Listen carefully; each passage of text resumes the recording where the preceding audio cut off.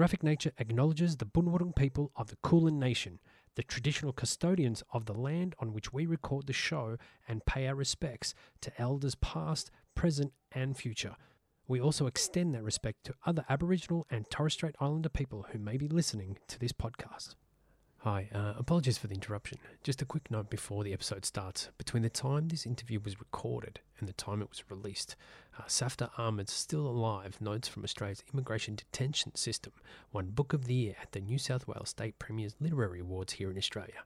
An amazing achievement for Safdar and another step forward toward ubiquity for Australian comics and their creators.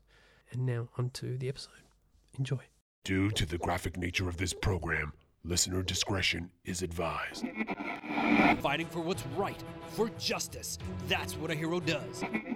It is my opinion, without any reasonable doubt and without any reservation, that comic books are an important contributing factor in many cases of juvenile delinquency.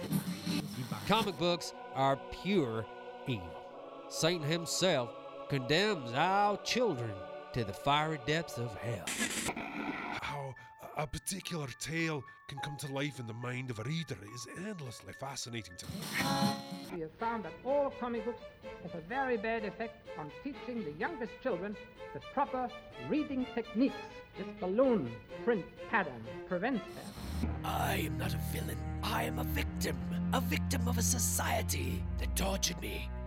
Vengeance will be mine, will be mine, will be mine. Welcome to Graphic Nature, a podcast exploring the inspiring world of comic books, the culture that supports it, the creators, publishers, and people behind the printed pages and digital screens, pushing the medium on into the future in Australia and the world. I'm Zoran Ilievsky. On this episode, we're joined by Safdar Ahmed, creator of Still Alive, Notes from Australia's Immigration Detention System. Safdar, thank you so much for coming in on the show and being a part of it. Welcome. Thank you, Zoran. Lovely to be here. Before we go into your history with comics, I do want to congratulate you on the news that Fantagraphics has picked up Still Alive by way of 12 Panels Press to distribute Still Alive. Is it a worldwide distribution thing or? Actually, no, it's just, I think, North America. Yep. And maybe Europe as well, but Australian distribution is kept by my publisher, 12 Panels Press. Spectacular. So Australia and New Zealand, yeah. Fantastic, mate. Congratulations. Oh, thanks. It's an amazing work. And I'm not too sure, and we'll get into it a little bit later, what the difference between Still Alive and the Villawood Notes from an Immigration Detention Centre are. And so I do want to get into that. But Sure. I originally read Villawood online in 2015? 2014? Yeah, 15? Yeah. that's when it came out. Yeah, around then. I think so. I thought it was a remarkable piece of work and particularly heartbreaking. I remember at the time my mind boggling at the stories contained in Villawood. So congratulations on the success of Still Alive, and we'll revisit that. Oh, thanks so much. No worries. We'll revisit that. So park that for Sure. now. And Okay. let's talk about how you got into comics. Like, what was the thing that drove you over the edge and into the into the streaming river of comics? Yeah, I think everyone's got an origin story for how they fell in love with comics, don't they? Mm-hmm. For me, I was reading Asterix and that kind of stuff and a bit of Tintin when I was a little kid. But for me, I think at the time that was more like an extension of children's books. I don't think I got the actual bug for comics back then, even though I still love Asterix. But I think what really grabbed me was when I was in high school, there was a skip outside our high school, Right. a bin, and newsagents in those days, if they didn't sell something, they would take the cover off to get the return on it, but throw the actual issue away. Yes. That's what an old mate of mine used to do when we were kids. And that's how he used to get his comics. Okay. He would come to school with all these comics with like covers ripped off, and he would go night after night just checking to see if there are any comics in the bin from the newsagent around the corner from his place. Ah, smart. He told me which shop it was. Yeah. And I would ride down there on my BMX, go down, and I would be forever searching for these bins, looking in them, and never found comics. Ah. Jesus, I haven't thought about that for years. Yeah. So they had all these issues of like Women's Weekly and all the stuff that didn't sell. And I remember going through that skip, and that was when I discovered a copy of Amazing Spider-Man which was drawn and inked by Todd McFarlane. And it was like, I think it was number 311, like early 300s. And bang, that was when it really hit me. I became a huge Todd McFarlane fan, and that was what really inspired me to make the trip from the Blue Mountains, where I was growing up, down to Sydney, to the comic shops in Sydney, King's Comics and Comic Kingdom in those days, and start collecting, And so originally it was all Amazing Spider-Man and Todd McFarlane. I think what got me in was the frenetic detail, all the cross-hatching and all the lines he put in his work. I hadn't seen anything like it, and I was like, wow, this is so ornate, this is so detailed, it just got me. So I was a big Todd fan in the early years. So back in the high school days, my friends and I used to raise money finding golf balls, like adjacent to one of the golf clubs in the Blue Mountains, and resell them back to the players. And then at the end of the month, I'd have about $30 or $40. Holy moly, that's lucrative. Yeah, for the early 90s, that was pretty good. Yeah. And we'd make the pilgrimage down to Sydney, and we didn't know anything about Sydney. So we'd walk from Central all the way to Comic Kingdom and all around the CBD, and not spend any money on food or drink, and just buy up a whole stack of comics. And they were magical trips, Wow. Great memories of those early days. And that was when I discovered Jim Lee, really got into Jim Lee's Punisher War Journal issues. And then I got more into, I was really collecting artists. I didn't really care too much for stories or writers or characters. And then I discovered Bill Sienkiewicz. And back in those days, when Straight Toasters came out, that really blew me away. So I got a bit more into the sort of daring, formally experimental stuff. Ted McKeever also did Plastic Forks to stay in the whole kitchen theme of alternative comics. That was amazing. Yeah, so I sort of became obsessed with artists and started collecting artists back in those days, and still do. When would you say you kind of started warming, or have you yet to warm to the narrative of some of the books that are out? Yeah, probably that happened later. So I guess I in a way I drifted out of comics, as so many people did back then. I think after high school, that was when I started going to art school and thinking about being an artist, and then I unfortunately adopted pretentious ideas about comics not being real art, and at the same time, that was when I think, I fell out of love with Todd McFarlane. I remember looking at the early Spawns and thinking, he's just, to me, it looked like he'd collapsed into a sort of caricature of his former self. Everything seemed too exaggerated and too sort of cartoony. And so I kind of lost interest and didn't take up comics again until about 10, 11 years ago. Wow. So there was a big gap in a way. And I went to art school, floated around, tried different things in life, went to uni, sort of tried to be an academic for a decade or so, did a PhD. And then as that was ending, drifted back into art and comics. And that was when I finally read the underground stuff like Mouse and things which I hadn't read when I was a kid. Yep. That was when I probably had that stereotypical light bulb moment where I was like, oh my God, comics can do anything. And then just started collecting again. Really loved the French graphic novel by David Bieg, Epileptic, the one about his childhood. Really got into that autobiographical stuff.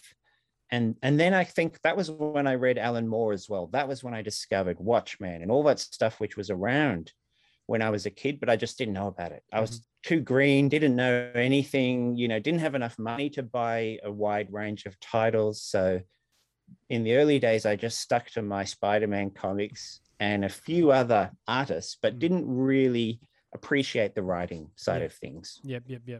Until later. Yeah. I think that's essentially, that mimics my exact course as well. It was okay. it wasn't essential. It was only until later. And in fact, there was a lot of the times where, and even though I worked at a comic shop and I was around it all the time, I think that also kind of fed into the, I don't need to read that shit. It's ancient. Who cares?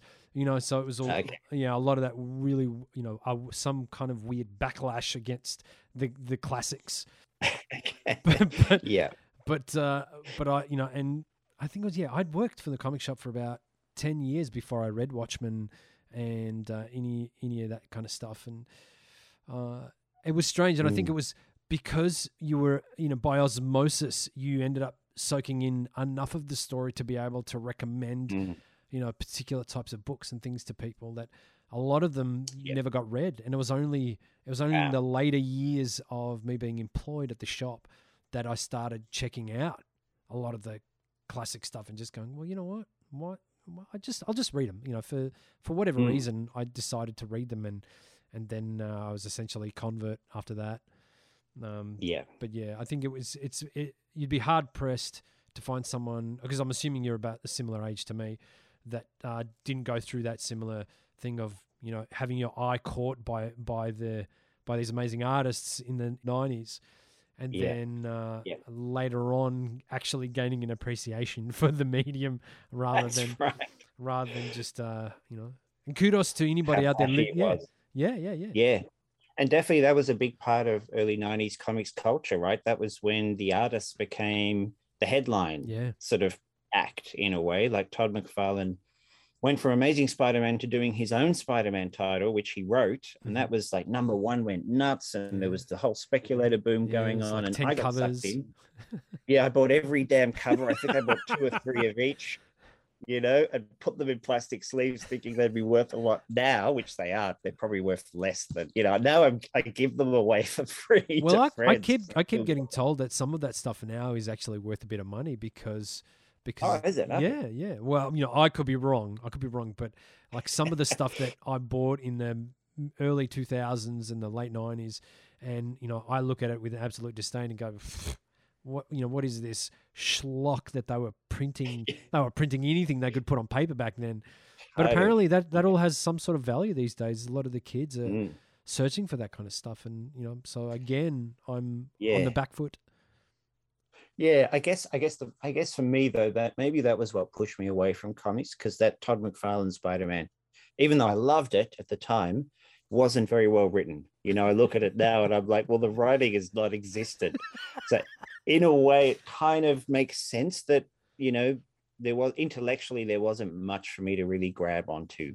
Whereas now, of course, comics are everything. I just live and breathe comics, and I'm really excited about what they can do and all the things that that other people do with them. Whereas back then, it really was just a marketing boom, that kind of felt like they were flogging off a lot of really good artists, but the quality wasn't that high in terms of concepts or ideas, perhaps. And it really depends, like you say, it really depends on where you are looking.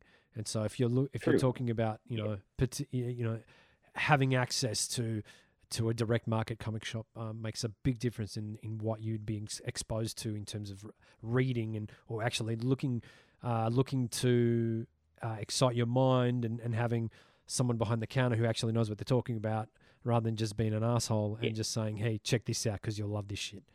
Yeah, sure. So you're digging it. You're back into comics. What makes you make the jump? What makes you go, I've been a lover of this medium for so long, and I've just realized what I can do. I'm gonna sit down and I'm gonna do something. I'm gonna make a comic. Do them myself, yeah.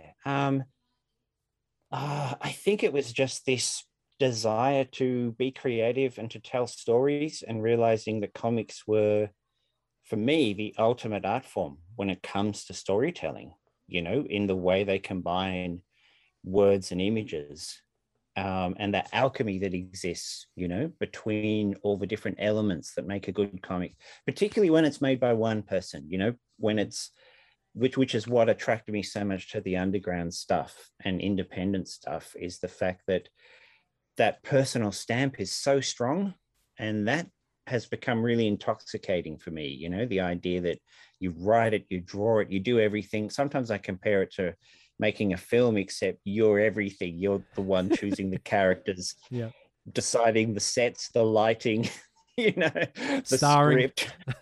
Yeah, absolutely, exactly. So everything. And I guess the intensity of that singular vision is what really attracted me to try it myself and get into drawing my own comics about 9 or 10 years ago, which was when I finally started to make very, very simple baby steps towards, creating my own stories.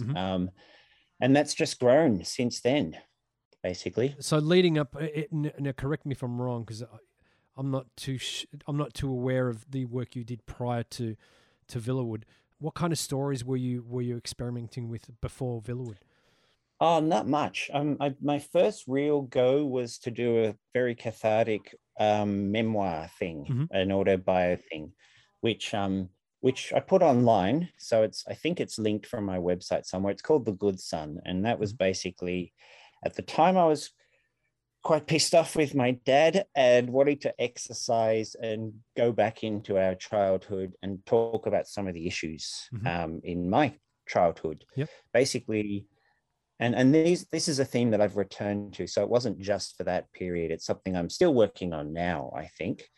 And I guess I mentioned being very attracted to autobiographical comics. And I really love making them because A, they're quite cathartic, but B, The Good Son being sort of about domestic violence, having a very angry father, and how that sort of impacted on me when I was a teenager, because I had quite a serious teenage depression, episodes of self-harm, being suicidal, attempting suicide, all of that stuff when I was around 16, 17. It was good to sort of, go back to that, because I think a lot of families are screwed up and dysfunctional and have mental health issues, but it isn't spoken about. And in my own family, it just got to the point where I was really sick of no one talking about the past or brushing it under the carpet. And so there was this feeling of, society needs to face up to difficult subjects within families, issues of domestic violence or issues of, bad parenting or whatever it is. And so, The Good Son was my go at describing that life without turning my dad into some sort of ogre or demon, a way of trying to understand, what was going on for me back then. And as I said, I'm still kind of working on some of those themes for a longer work, which will be a future thing as well.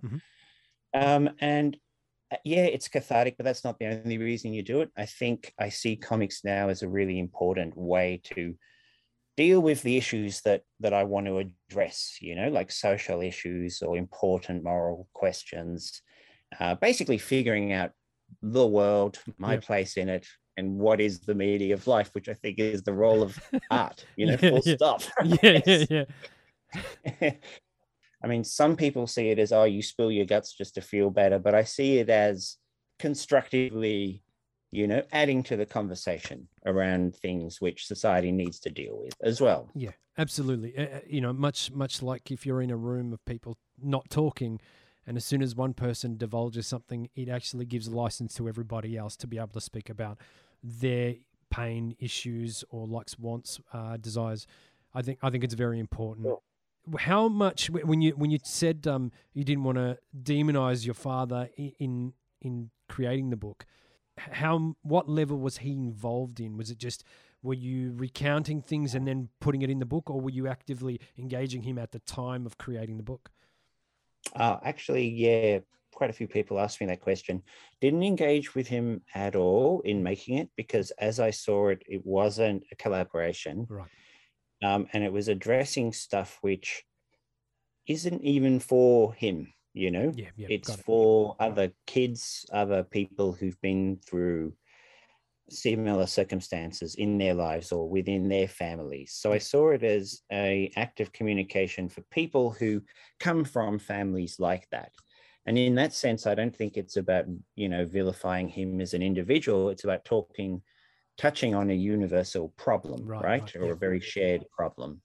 So that was how I approached it. And I also do believe that he's the sort of person who didn't really care what people thought of him anyway, and that if he had seen the comic, we would have spoken about that. He's still kicking, but these days, unfortunately, he's got vascular dementia, so he's not engaging enough to have those conversations, unfortunately. And that's been going on. That's okay. That's been going on for a few years, but we're very close. The comic was also about the fact that, you can love someone, particularly in families, who hasn't always been perfect, who hasn't always, treated you the best, but that's a complicated relationship, and somehow the love remained, certainly from his side, and eventually from mine as well. And it's about understanding that you can have a very complex relationship with someone, which doesn't always happen. And I certainly, understand that families break up and sometimes kids don't ever talk to their parents again, and that's completely fine as well. But for me, it was about dealing with that complexity, essentially. So if he could have read it when it came out, but he's not online that much, so he didn't.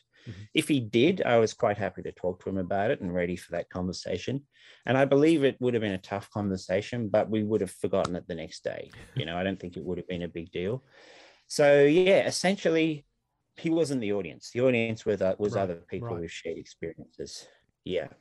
And I guess that's tricky when you're a memoirist and you're talking about your own family members. It can be embarrassing, not just for Dad, but maybe for my other members of my family too. I do talk about it a bit with them as well. That's just the process of, checking in as a courtesy, consulting with them. It's tricky because you don't want anyone to censor or control what you're doing, but obviously you're dealing with real lives. But again, as I explain it to them, and as I just said, I see it as universal stuff. Well, that's kind of what I was getting at. For me, it was more about not necessarily collaboration, but you obviously now were talking to other family members about it as you were creating it to make sure that you would be respectful and that they should understand that their part in the book and in the memoir isn't a judgment on them or their actions. Exactly. It was just factual. That's the way you saw it, and that's the way it's represented. Yeah. Exactly. Yeah, right. And it doesn't mean everyone comes out of it looking great. I think when I do my own autobio stuff, I know I've been a jerk, and I think that should be a part of the story. Exactly. Exactly. But that also is what makes it funny and related. Yeah, that's right. I mean, look, let's be honest, Safta. I think I don't have enough extremities to count the amount of times I've been an asshole, and so I like to forget about it. But you can't fault anybody for having moments that, well, particularly if they're not all that impactful to others. Actually, one other thing to say about that is, I think that's what I love about even the Robert Crumb style of autobiographical comics. They can be quite uncomfortable, quite self-revealing, and the fact that they are very self-deprecating is what always really attracted me to them. There is that sense of irony that we are ridiculous, flawed, stupid, idiotic people, and that has to be a part of our story. Anytime someone brings this stuff up, the first thing that pops into my head is Ivan Brunetti. Whose work is by far the most. I don't know if I could call it self-deprecating, but it's self-nihilistic maybe. It's just they're just miserable. Absolutely. Yeah. He's so amazing, and I've never seen anyone point so many weapons towards themselves.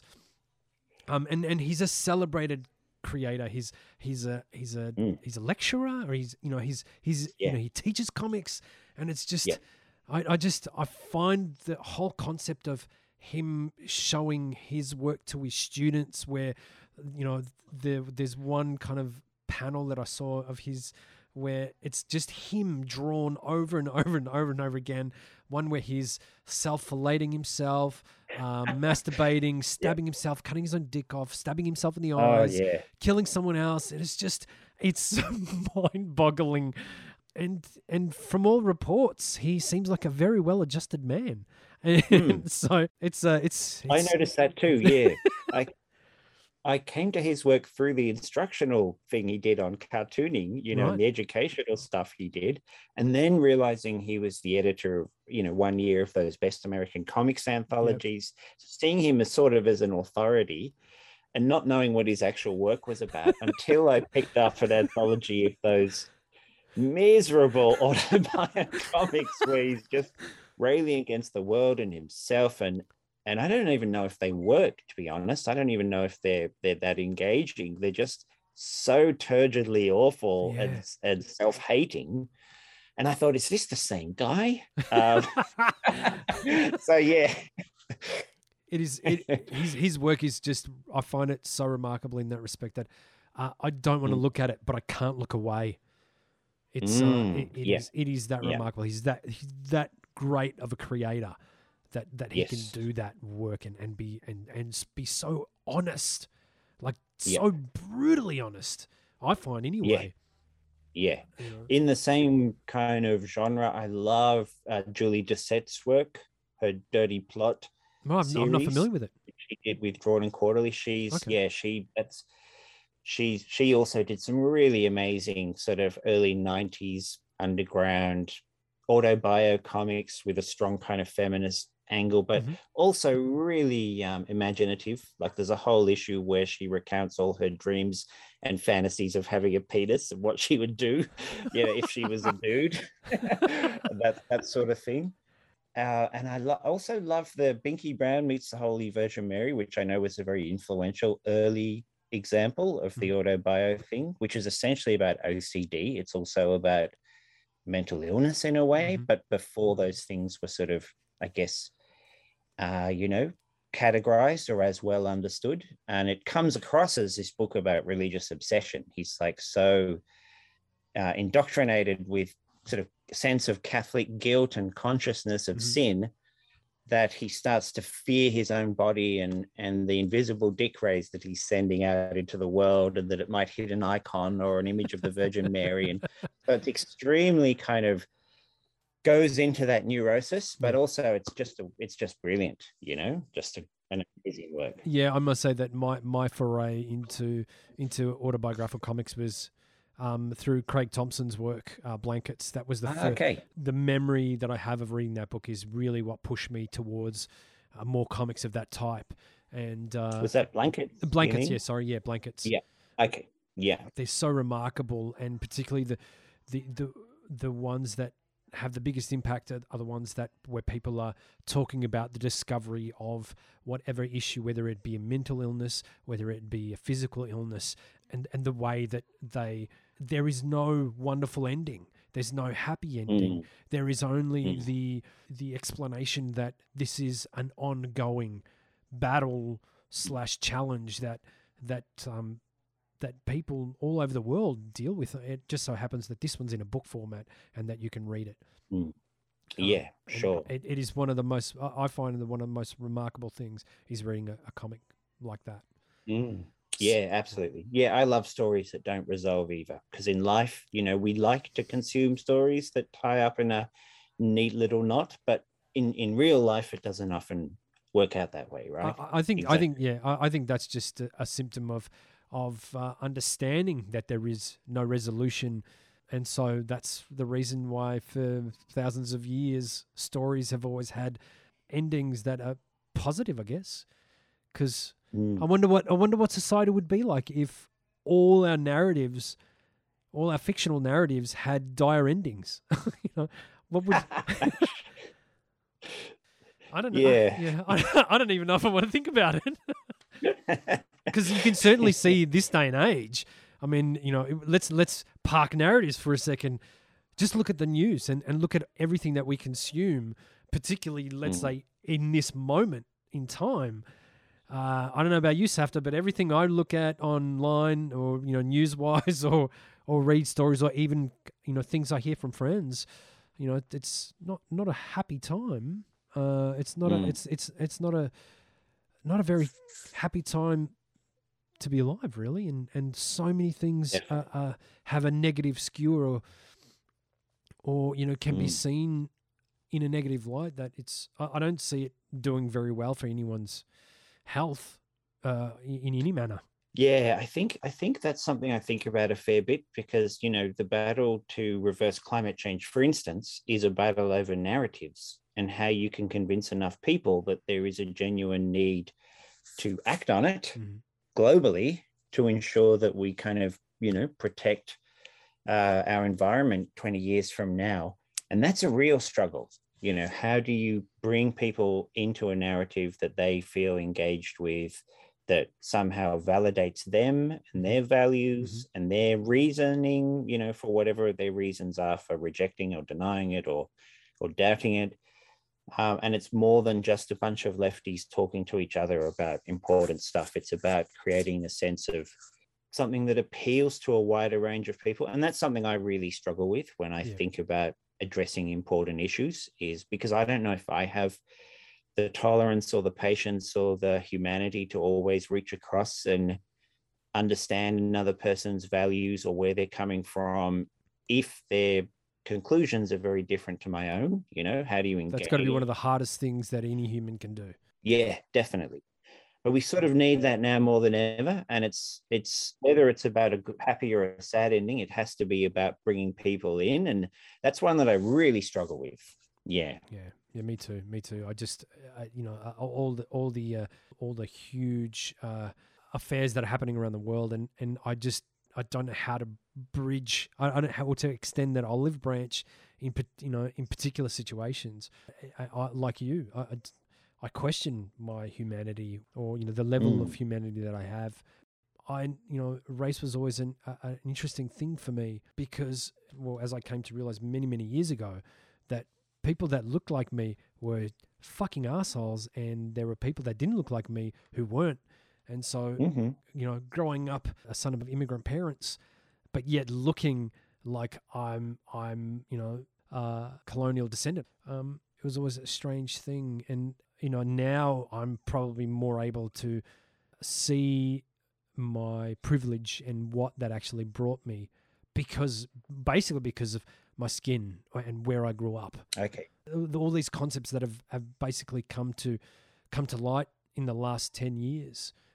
They were always there, don't get me wrong, but I think it was seeing it through the lenses that I can see now has afforded me a better understanding. Yeah, I'm glad you bring up the subject of race, because obviously that was a big preoccupation underlying the whole issues that Still Alive addresses, for instance, which is Australia's policies towards refugees. And I guess when I was doing that book, I was thinking, how will this be read by people who've made their mind up and who don't, but, you know, want to accept refugees, or who have very negative misconceptions about them. And a lot of that is driven by Australia's institutional racism and the long history of rejecting certain people, right? Going right back to White Australia policy. So, yeah, that book, I guess, tries to address those issues. I don't know if it's very successful in terms of reaching people who oppose, you know, a more humane kind of treatment of people who come here seeking protection. I hope it reaches some of those people, but I don't know. I hope I'll find out. I'd like to know whether it resonates, across the board or not. But anyway, it tries to address some of those things, I hope, in an accessible way, you know, and with a light touch, though it is heavy subject matter. So a lot of it is pretty, having said that, a lot of it is very heavy and dark, you know, because it's addressing pretty awful stuff. It is. But I think that that's why it's so important.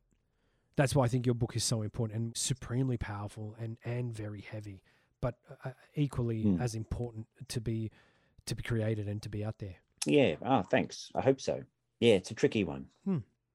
Just to go back to what you said, did you feel like you were an immigrant, but you looked Aussie, and so there was some sort of disjunction between the way people treated you and the way you felt, or the way other immigrants say were treated? Or one of my closest buddies, he looks like he's from another country, but we're both born and raised, we're blood, so we look so different.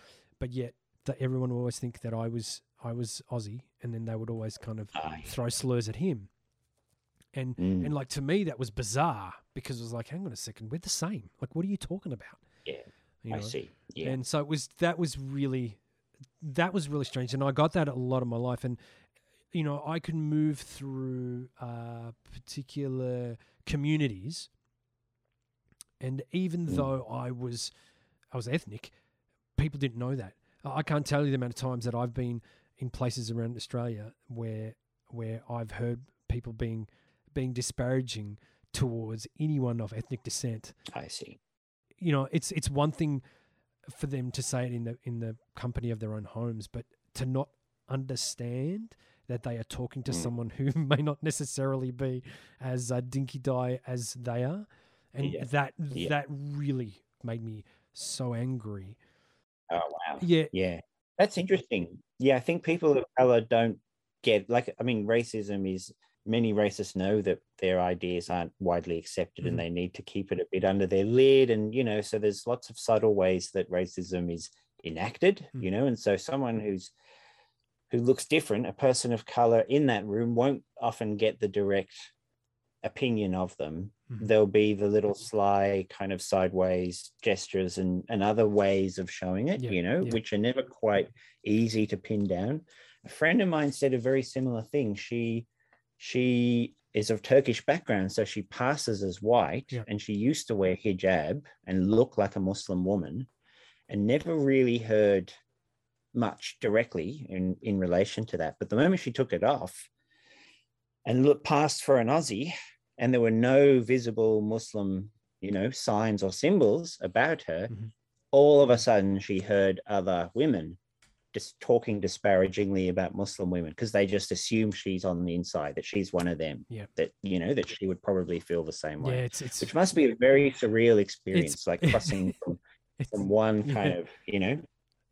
It's pretty bizarre. Look, don't get me wrong, you know, growing up in the 80s and the 90s, it's a really strange relationship that I have, let's say, with racism, because I would be lying if I said I have never said a racist thing. I'd be lying. Growing up, you know, you're in according to your folks, you're in a foreign land. You need to stay within your community because it is really tough, whether it be toward another group that's in the same situation. It happens. You know, I'm not proud of it, but it's just a byproduct of where I've come from.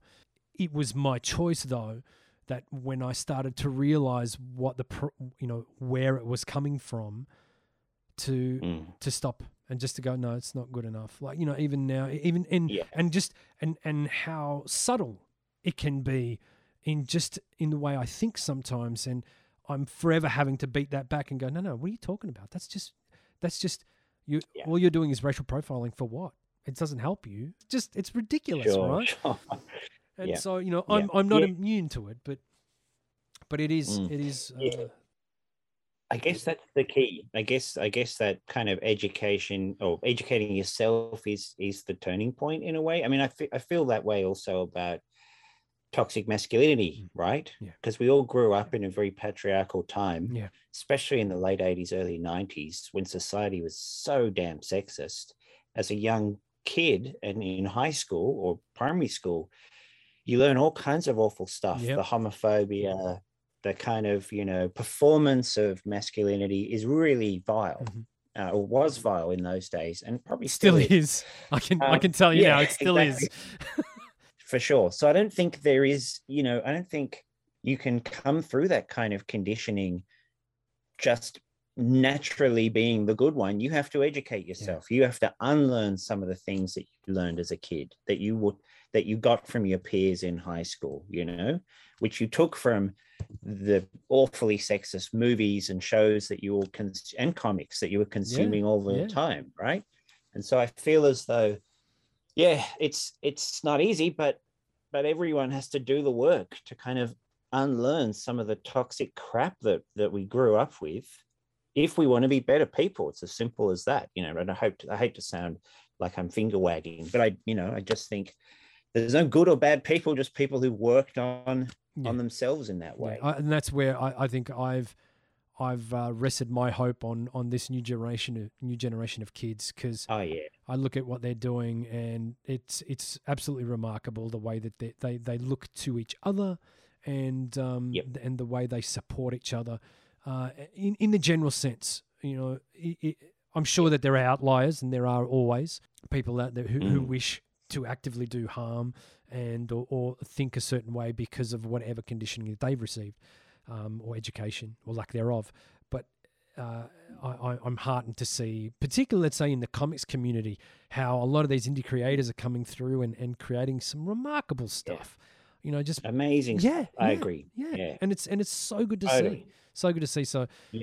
as long as we can get over the hump of the world actually dying itself, I think the the human race has a lot of, there's a lot of hope built up in where things are going societally with a lot of these younger kids. Yeah, definitely. Whenever I do workshops with high school kids, I do come out of it feeling like, I hope they have a chance. I hope they get their chance, because they're amazing. Like, we have come a long way. Yeah. So there is some signs for hope, for sure. Absolutely. You're listening to Graphic Nature. We'll return right after this short message. Hi. Hope you're enjoying the podcast. If you haven't already, please subscribe to Graphic Nature on whatever podcast service you use. Maybe even rate it while you're there. It'd be great if you could throw us some likes and or follows on Facebook, Instagram, and Twitter as well. For more info, check out their website, graphicnature.media. I appreciate you listening. Thanks again, and enjoy the rest of the episode. And now that we're on to Hope, let's visit Still Alive. Mm-hmm. How long did it take you to do? Well, I mean, it took about 5 to 6 years, but I see it as like the culmination of the last 10 years. Ever since I started going into the Villawood Detention Centre with Refugee Art Project, which is the group that I started with some friends, which is a non-profit community organisation which just supports people of an asylum seeker or refugee background, basically through art workshops and social, occasions to express themselves, and in collaboration with them, taking some of the work and putting it in exhibitions or in zines or online to try and educate the public about the refugee issue. So that's the kind of mission of that organization. That really became a passion project for me over many years. It really inspired me to see people who'd never made art before and who don't even think of themselves as artists, grabbing a pencil and drawing and developing something and expressing themselves and doing stuff which was really raw and powerful. And a lot of the stuff that we did together in Villawood, which they were doing, was really awesome. And that kind of, I was getting back into comics anyway, and that was sort of one of the inspirations to do Villawood, which then, of course, became Still Alive, back in 2015. I guess I was going to Villawood for about 4 years before the comic became a thing, but it was a sort of natural outgrowth of the creative community that had developed through Refugee Art Project. Yeah. So I kind of see it as all, organically coming from that community work. Well, that's an amazing thing. So you start off doing the workshops, and the crew there in the detention centers inspire you, and then you go on to create Villawood. That's also why actually Still Alive and Villawood have some examples of art which isn't mine. Right. Some of the pictures that were done in Villawood at that time.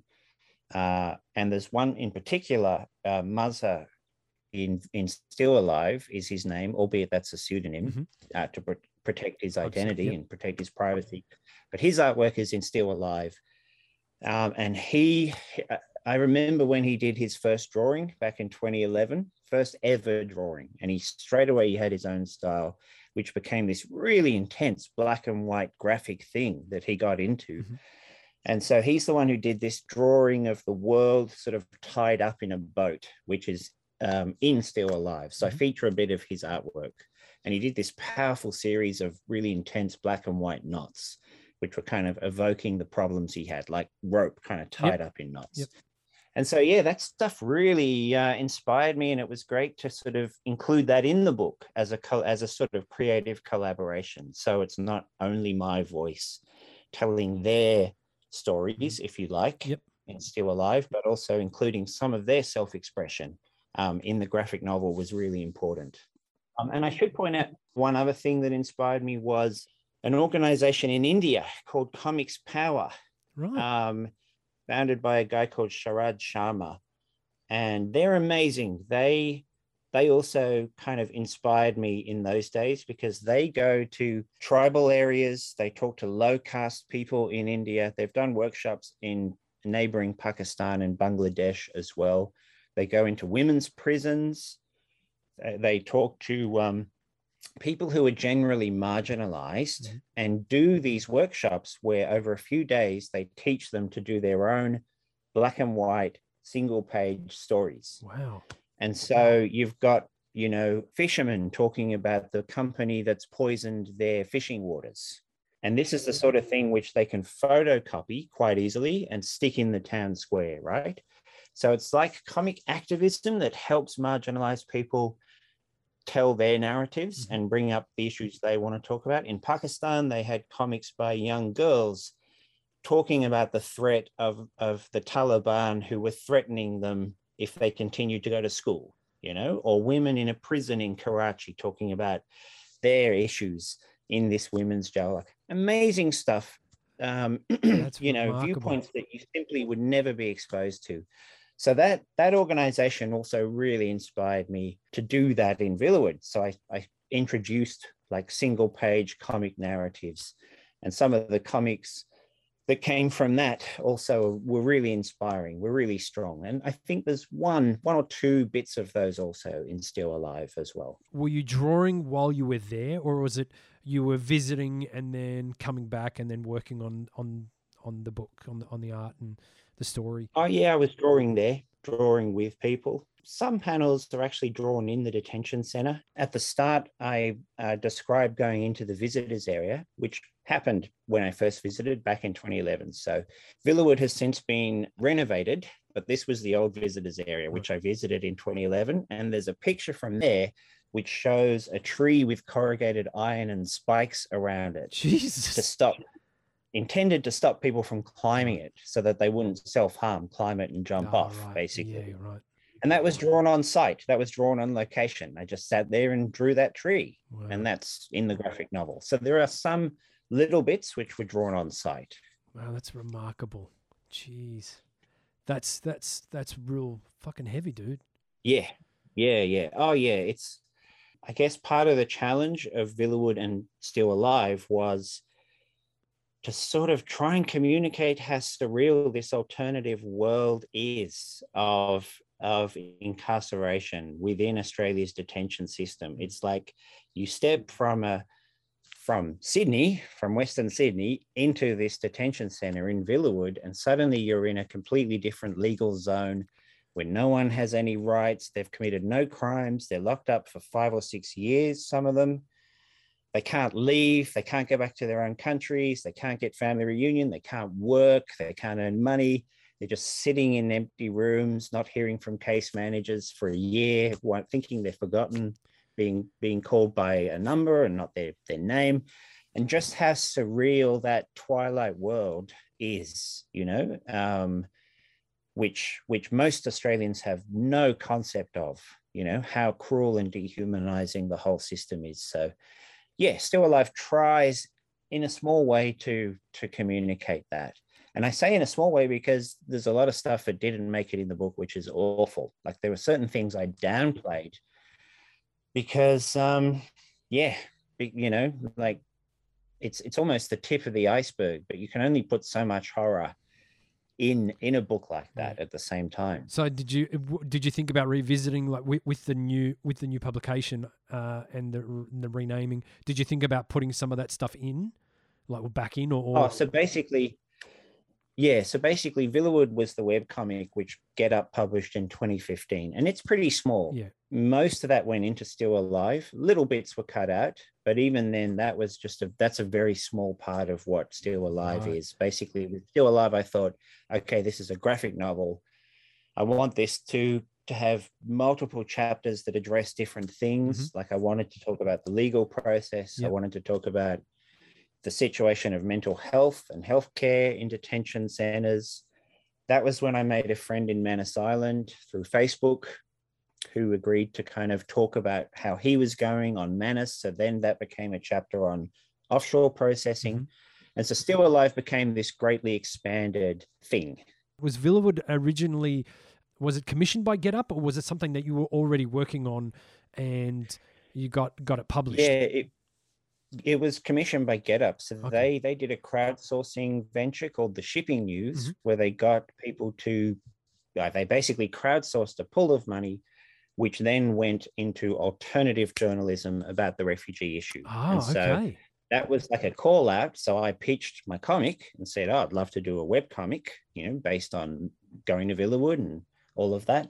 And so that got green lighted by Get Up, which was great. So that was the kind of motivation to do that web comic. And that was the one which won a Walkley Award in 2015 in the artwork category. And it was around that time that 12 Panels Press approached me and said, would you consider publishing this as a graphic novel? And I was like, yep, I should, but I'll have to really expand on it. And of course, I said it would take me a year and a half. It ended up taking 5.5 years. Did 12 Panels Press, did they have an editor or were you self-editing? Like how did the actual book come together? Yeah, that's a good question. So there's 3 of them. They're a small micro press. They'd only published one book before my one, which was called The Salty River by a German guy. That's right. Who did a graphic novel about his trekking around through the Australian. Mm-hmm. That's right. And I think they didn't commission that one. I think he'd already done it and they translated it into English because it's set in Australia. It's like an Australian book as well. And so that was their first proper book. And their mission is to create quality Australian graphic novels. But because they're a micro press, it'll take them, they're doing one at a time. Each book might take a number of years, but it's a very noble, aim. And so I was really, really, flattered and glad to have Erica Wagner, Liz McFarlane, and Bernard Caleo, who are 12 Panels Press, behind me basically for this. They did help me with the editorial stuff. Once I actually had a draft and a whole bunch of pages and a lot of written pages, that was from there they started to give me a bit of feedback. And in the final stages, they did help me a lot with cutting things out and trimming some of the fat to make it into a more cohesive narrative. Mm-hmm. I think the biggest issue that came up in editorial terms was the fact that there were bits of the comic where I really was just lecturing the reader, like hectoring the reader, because I was so angry. I was so angry about this stuff, but there were pages where it's like, you should feel fucking ashamed by what your country is doing. Mm-hmm. And I don't know if that's always the best approach. So they actually got me thinking about that a little bit. There were some pages which I think ended up on the cutting room floor because they were too shrill. But I see that as also a natural process of me trying to grapple with how to tell that story. I mean, to this day, I'm angry. If I could grab the reader by the collar and slap them a few times, I would. So yeah, things like that. So they did certainly help me with shaping the finished work, which I really needed because it was my first long form graphic novel, right? So I mean, this was all new stuff for me, and it did definitely helped me thinking in terms of an effective narrative and how to really land things, but without lecturing, the poor reader and that sort of thing. A good lecture every once in a while is a good thing. Yeah, I know. I will do something with those rejected pages. I will probably still make a shrill, angry comic zine, Yeah, so that was great. It was a long process and it was many years of just me working alone. But I think if I didn't have that contract saying I'm going to deliver a graphic novel, I don't think I would have done it. Like I needed that hanging over me to sort of push me to do it because it was a long and difficult process. It's a very tough subject. There were moments where I just thought, this is too hard, too dark, too heavy. I don't feel equipped to tell all of this awful stuff. But ultimately, it was good to have that as a motivating thing as well. Did you run any parts of the story by anybody else, possibly someone who may not have an interest in comics, and to get some sort of feedback in terms of how you were going, where you were going with it? Yeah, little bits. I would take specific chapters sometimes and run them mostly by friends who were also refugee supporters who knew that world, just to make sure I was getting it right, if that makes sense. Yep. Like, do you think the point is landing that I'm trying to make in this chapter? Is it really does it line up with their experiences? So that was definitely one point of reference. And towards the end, I ran it by some legal friends, a friend who's written a book on refugee law. And that was really important, just so that the legal stuff would be rock solid. And he gave me a little bit of feedback. But it was also very encouraging because he was like, yeah, you know, he read the draft. He said he read it in one sitting. And then he said to me, oh, it's really heavy. And I thought, why is it heavy for you? You know this stuff. You've written a book about refugee law. You know how bad it is, you know. But then I felt gratified that it had hit home, right? Yep. So, I mean, that kind of feedback really mattered. And then I did give it to some comic friends as well. Like, do you think this is an okay comic?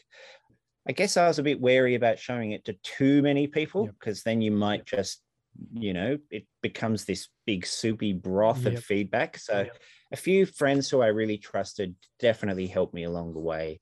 Yeah, for all those different aspects. Speaking of feedback broth, what were the responses like to Villawood when it went up on SBS? Oh, yeah. Oh, when Get Up put it up, that was quite galvanizing, I think. That got quite a lot of feedback just through social media, people sharing it on Facebook and that sort of thing. And I guess that was my first experience of doing something and it going out into the world and then seeing how it affects people, right? And seeing all these comments and going through all these comment threads. And as a creator, I found that very exciting because it's like, wow, it actually has, you know, now it has a life of its own. Now it exists in other people's minds when they read it, when they read it and take it in. And some of them love it and some of them are moved and some of them hate it. But for me, I guess that's why you make art. It's a fundamentally communicative act, I think. And so, yeah, seeing the response and particularly, I guess, the Walkley Award, getting the Walkley gave me a strong sense of validation. I think those little moments where you get encouragement mean a lot, particularly when you're really uncertain. Like there's no comics industry in Australia, right? There's no one banging on my door saying, here, we want to give you all this money to do your own comic. It just doesn't happen. And even with Still Alive, I got $0 effectively. I mean, there was a little forward payment, but for all the thousands of hours I put into it over 5.5 years, you know, maybe that adds up to 2 cents an hour or something of that nature. Let's not go into specifics. Yeah, okay. I don't want to make your listeners too sad. Well, let's be honest. Let's get this straight. If people who love comics and who create comics at this stage haven't realized that there is no money in comics, you're in the wrong field. Of course. Exactly. Particularly your own little indie comics, right? So I did it because I loved it and believed in it. And yeah, I guess the point was having that response and that feedback really matters as an artist. It's what you crave. And when you realize that you can affect people, that's strong motivation, at least for me, to keep going and to do more work. And the Fantagraphics thing is another huge boost. Like, yeah, that is huge news. Ever since I got back into comics, particularly reading independent and underground comics, you know, I love Clowes, I love Burns' Black Hole, and all the stuff Fantagraphics have done over the years. Like, they're just incredible publishers. So to get Still Alive on their radar was massive for me. Like, that's the kind of moral support that I need for now to try and build something resembling a career in the future. Fingers crossed, you know, but who knows, you know, if that will happen. I hope so. Well, you know what? I wish it for you, Safdar. I wish it for you. But like anything, if you really love it, then you kind of find a way to do it, you know. The way I see it, the world is doomed probably in the next few decades. So we really just have to do what we believe in, you know. Imagine that. That's probably the best takeaway from this conversation. That would be, imagine if everybody just did the things that you know, made a beautiful impact on everybody else. Yeah. Exactly. And life is short. That's something else I've realized. You know, when you go through your 30s and I'm in my 40s now, I realize, oh shit, I don't actually have, who knows how much time I have left. So I better make the most of it. I was thinking the same thing a couple of weeks ago. I was trying to figure out where the tipping point was between feeling that you're invincible and that you've got plenty of time to the point where it where the sand just tips on the other end, and my time's now receding, and Mm. you know, I've got to. Yeah, I'm not so invincible anymore. definitely. For me, I mean, that kicked in about 10 years. Well, no, sorry, 16, no.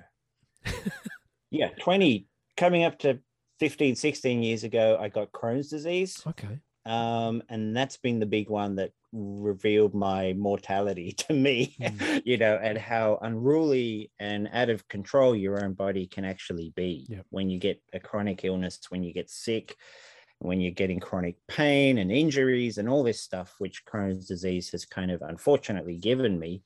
That's also helped me focus on, okay, what do I really want to do? You know, what really matters? Yeah, so that might have pushed things to the front as well. The touring of the book and the promotion of the book, you were slated to have a whole bunch of in-store appearances and to launch the book. And did you get to do any of them? I did one. Yeah, I did one lovely launch in Melbourne. It was the first event on my calendar of my planned book tour. And then I had to flee Melbourne the next day because there was a COVID outbreak. That's right. And they, I think, closed the border or were, you know, shutting Melbourne down the next evening. So, but that was a really nice event. I got to chat with Maria Tamarkin, who's an incredible writer, about Still Alive and some of the issues, you know, of dealing with difficult issues. And a bunch of people came, and so, yeah, that was lovely. It was a dream come true just to have that nice launch. So how's the book been received so far? Oh, yeah, so far it's been great. A few people have contacted me who I don't even know, you know. Some of them are refugee supporters to say that it gels with them, that they find it a powerful, I hope, a powerful tool for educating people.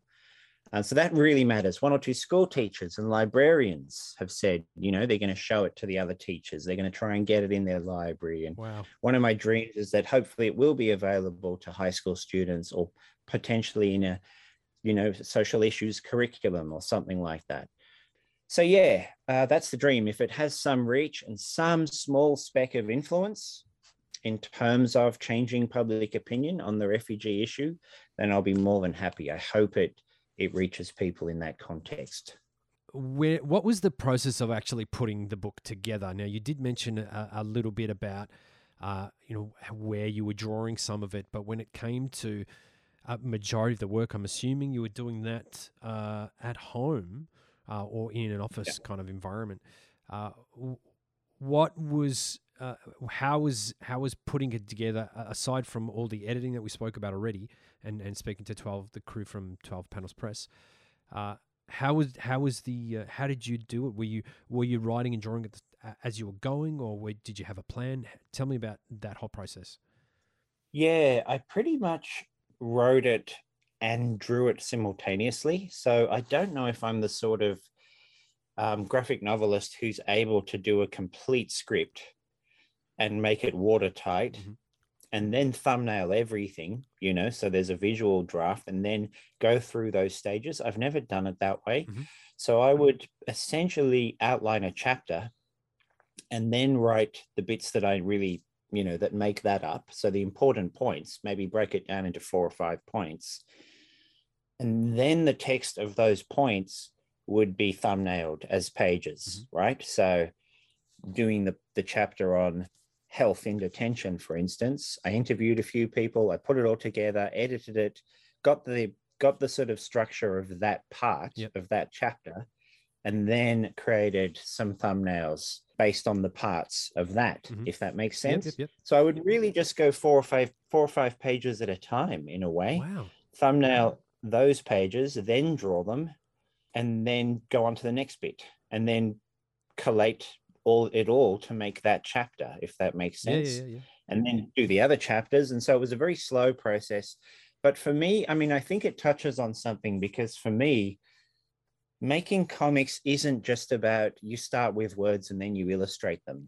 You know, there isn't a clear line between, oh, you get an idea, you write it down, then you draw it. It's not that simple. I think for me, there's a sort of dialogue that goes back and forth between the words and the images. So if I'm doing any comic, before I've actually written the whole thing, I like to start drawing it. Right. and see how the images feel and how the visual aesthetic is kind of unfolding, and how that kind of might affect the progress of the story, or the moods in the work. So for me, I think the fun part of doing a comic is kind of juggling those different elements as they kind of unfold, if that makes sense. Yeah, it does. Were there ever any deviations because of the way that the process that you're working in? You were formulating 5 or 6 pages at a time, kind of retooling it as or repurposing as you needed. Did it ever kind of deviate anywhere that you thought, oh, I didn't even think of that, or was there that kind of element, particularly when you're drawing? Oh yeah, definitely. Maybe I would have a chapter sort of draft coming together in terms of a bunch of pages, but then they weren't hanging together properly, so then I would find the glue that kind of brings it all together, or maybe it needs a few introductory pages to sort of set the theme. So in a way, and then new things would arise. Then I would think, yeah, okay, it's making this point, but what am I really saying? Is there more to say about that issue? And it might not even be what I'm saying. It might be the text of an interview that I did with someone, so I've recorded this and this that they said, but maybe that other thing is important too. Or maybe the first thing should be taken out and the last thing, so there was a lot of that kind of editing, which is about boiling it down and crystallizing what the chapter is about, or what the point is that you're trying to make in that part of the book. So a lot of the book was difficult because it deals with very complex issues, especially when I was trying to talk about the legal process that refugees face. And how do you boil that down into concise visuals and some sort of narrative thread using different people's testimony in a way that makes it very clear for the reader, Yeah, wow. That's I think that's a challenge, not just for comic artists, but academics too, because I used to be an academic. It was always a big challenge to take really complicated issues and ideas and actually simplify it and explain it in a way, which is effective. And so a big challenge of Still Alive was that. So I guess the drawing and the writing and doing it all together helped me in that process of, trying to make something concise as well. That just sounds like a monumentous task. My wife has a saying that it doesn't matter how smart you are. If nobody can understand what you're saying, then it doesn't really matter what you're talking about. Yeah, for sure. And so I'm apparently never clear on what I'm talking about. But oh, there's an issue that we're touching on. Sure. Yeah, I think one of the mistakes I made when the book was emerging was to try and tell everything as well. There was this fear that, if I leave something out, I'm not doing justice, to the whole issue. And maybe I even had a critical voice in my head saying, okay, you've described the enhanced screening process, but you didn't mention this, which happened on that date when the Australian government did this. And maybe you're letting the issue down by not including enough information. So there was that tough process of knowing what was enough. And maybe at the start I wanted to do sort of tell everything, and then I realized that's just going to overwhelm the reader. That's just going to flood them with way too much information, and then they'll be able to handle. So I guess when I say boiling down, it really is like really tough process of trying to sort of nut it out in an easy to comprehend way. Yeah. And when it came to actually drawing it, were you fond of a particular a style of pen, or was it just anything that you could grab and I've the most important thing is the image. It doesn't matter how I draw it, doesn't matter what fucking pen I use. It doesn't matter where I'm sitting. I might have started that way, and the webcomic of Villawood was a bit rough. Like it was using multiple tools in a way. Back then I was experimenting with a Wacom, so there were little bits of that which were even drawn on a tablet. But by the time I got to making Still Alive, I felt as though, for me, comic making is about the traditional mode of drawing. I love the tactile feeling of the pen and the ink going on the page, and the grain of the paper, and having a work of art at the end of it. So all that was really important. So it was all drawn in sketchbooks, A4 sketchbooks. Problem with that is, I think that was out of necessity, because at the time I had a scanner which couldn't do large pages, you know? Yeah. I've corrected that now. Now I actually have an A3 scanner, so I can do A3 pages where I feel like I'm creating an entire total design. There are splash pages in Still Alive, which were obviously done, you know, in one page, like in one A4 sketchbook page, and scanned in, where I tried to be detailed. But there are other cases where I would thumbnail the page and say, okay, there's 6 panels on this page, and I would draw them separately in my sketchbook, just anywhere in the sketchbook, and then Photoshop them together and compose the page that way. And then, of course, add text and text boxes as a layer on top of all of that. And that was a bit painstaking. It's not... Sounds like it. Yeah, it's not perfect. You know, there were times where it was like, oh, damn, I've drawn something really with a lot of detail, but it's reduced in size to fit the page, but now the line weight doesn't match the other other images. So I've you know, messed it up in that context. So towards the end, I was very conscious of trying to do everything at the correct size, so when it's scanned in and composed, it works, you know, as a design and on the page. So I was thinking more about line weight and creating a unified aesthetic towards the end. The actual tools were just Artliner pens. Basically, I just used marker pens, Artliner pens. I didn't really use a brush pen except when I was blocking in large areas of black. Although I do love using brush pens, but not for Still Alive, because Still Alive was, I guess, a documentary journalistic type project. I wanted to have a finer point, sort of, to try and be more detailed in certain areas, to try and be realistic in some instances, although the book also reaches for a lot of symbolism as well, you know. With the idea behind the aesthetic design and the general cohesiveness of the style, how much, if any, did you rework the Villawood art that you included into Still Alive, or did you leave it untouched?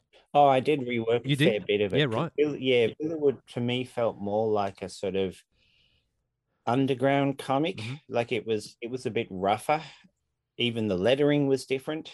And so for this, I guess I just, there were certain bits that I redrew to make it fit the book and the rest of what I was doing.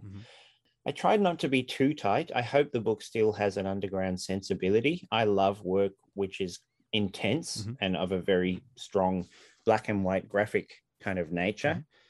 There were bits where I went for a sort of gray tone by using Photoshop, you know, one of the pixelation type. No, not pixelation. What am I saying? Gradient? Halftone type functions, you know, where you can get that manga style texture or halftone to create a nice gray.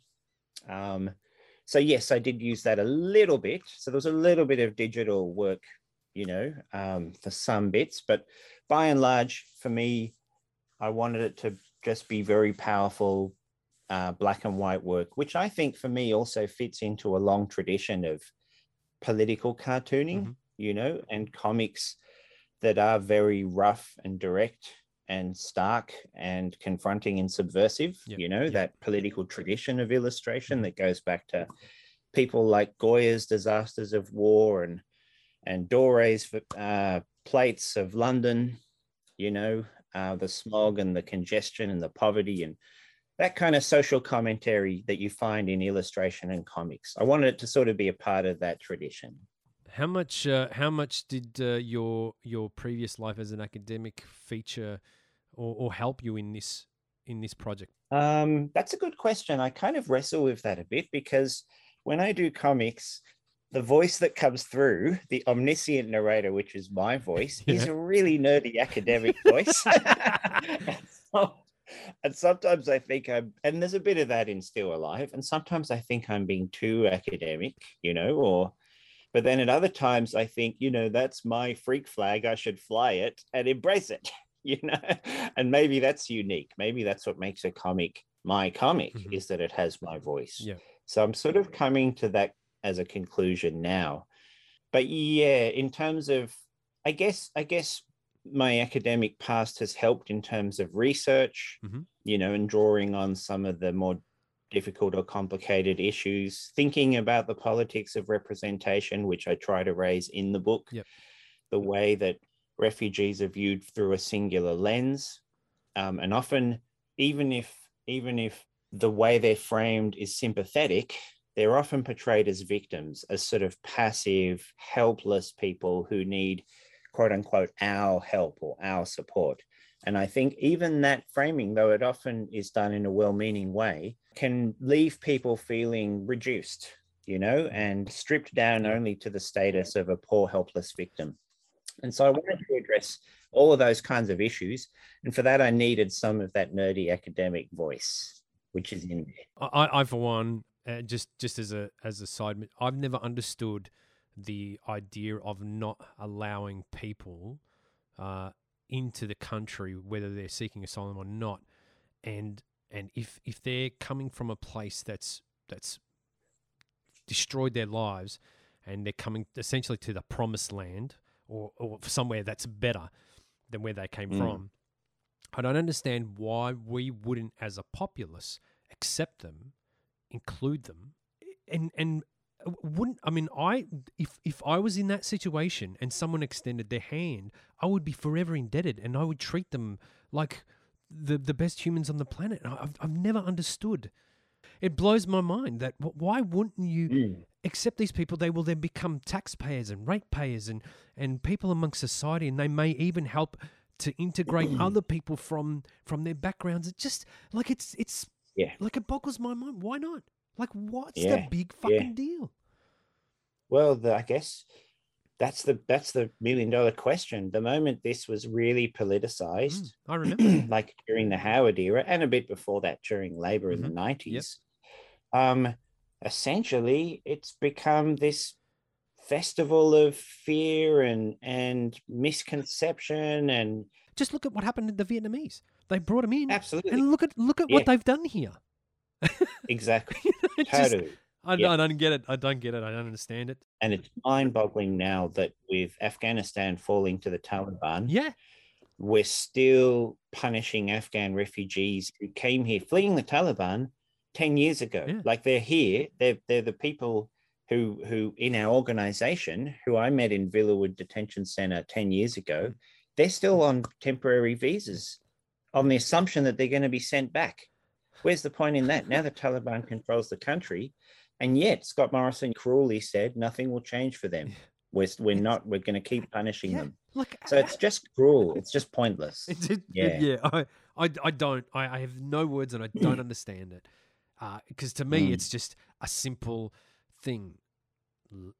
Give them a life here. And, you know, because, and on some level, I look at it and I go, well, the people that are in detention centers now, they've been there for that long. Even if you let them in now, they're gonna hold that. They're gonna hold on to it. And it comes back to the first impressions thing we were talking about earlier, is their first impressions of Australia, a cruel community that is willing to lock them up and leave them there.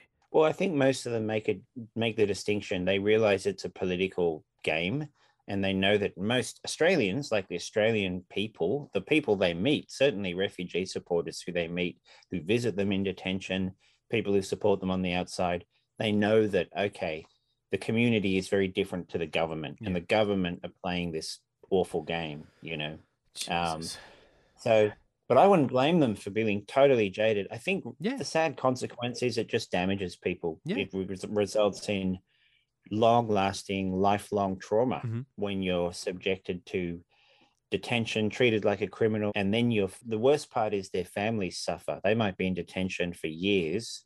Their families may be in third countries or in the home country waiting, under the impression that the guy would come, work, earn the money, bring the wife and kids to follow. And then when they're in limbo for 5 or 6 years, that's just absolute psychological destruction. Jeez. They can't support their family. In some cases, the wife and kids become homeless, or they're assaulted, or family members are killed, and then they're still stuck in a detention center. Sometimes they beg to be sent back and they're not allowed to, the government won't do it because it's like, you don't have a visa, you got to wait on this endless process. And that just breaks them. Yep. People don't really recover from that kind of trauma. So it's just sad that, and in the long run, Australia will have to pay a lot of compensation for the damage and the abuses that are going on. So, yeah, ridiculous. Now with Still Alive being done and fully finished, printed, ready to go, what's next? Oh yeah, I think now I'm just throwing myself into the next big one, I guess. Yep. So bit early to talk about it because these things usually take a few years, but I think it'll be more autobiographical stuff. Great. And this time I'm using a brush and I'm using larger pages, as in drawing entire A3 size pages, scanning them on my A3 scanner, and really loving that, So that's already underway. Yes. Great. Yep. All right. I feel like I don't want to stop making comics. I feel there's no burnout so far. So I'm just loving the creative process, and I'm thankful for every day I get to draw, basically. And before we kind of wrap up, because it is getting close to that time, are you still dabbling in your academic work at all, or is that just now that's on a shelf? Oh yeah. Yeah, now and then write the odd article for things, which is nice. I wrote an academic essay just about the kind of work which I see emerging around me over the last few years, which I think is very interesting because Australian comics have suddenly become quite diverse. Yes, very diverse. Whereas they weren't so diverse in the past. And I think that's, fantastic to see. Yep. So, yeah, I do like to write about cultural issues. I do want to keep writing. In the future, I want to write more about horror, and what it means to me and the history of it as well. So, yeah, I'd love to. I'm always a nerd. I think I'll always be reading and researching something. that is great. I wish you all the best with this new project, and I'm glad that Still Alive is out. Thank you so much, Safta. It has been a pleasure. Yeah, honored. The honor is mine, man. Yeah, pleasure. Great to chat again. Safta, thank you so much for coming in and talking about the book and your experiences creating it, as well as at Villawood, and your continuing a love of comics and what you bring to the medium, and particularly to the industry, to the scene, I should say, here, because we don't really have an industry yet. Thanks so much, Soren. No, thank you, man. Thank you. Thanks, Safta. Bye. See you, bud. Bye.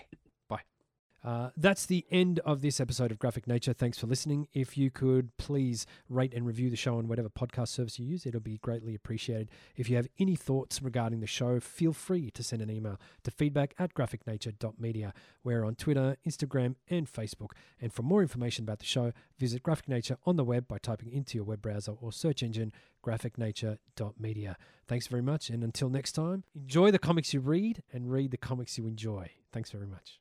Credits! Written, produced, and presented by Zoran Ilievsky. Editing and audio production, Sean O'Reilly. Additional editing, Zoran Ilievsky. Audio consultation, Archie Cuthbertson, Dan Moore. Credits announcer, Simon Winkler. Theme character voices, Zoran Ilievsky. Audio excerpts of Senate Subcommittee on Juvenile Delinquency, Wortham vs. Gaines on Decency Standards, used courtesy of New York City Municipal Archives. You've been listening to Graphic Nature, the podcast.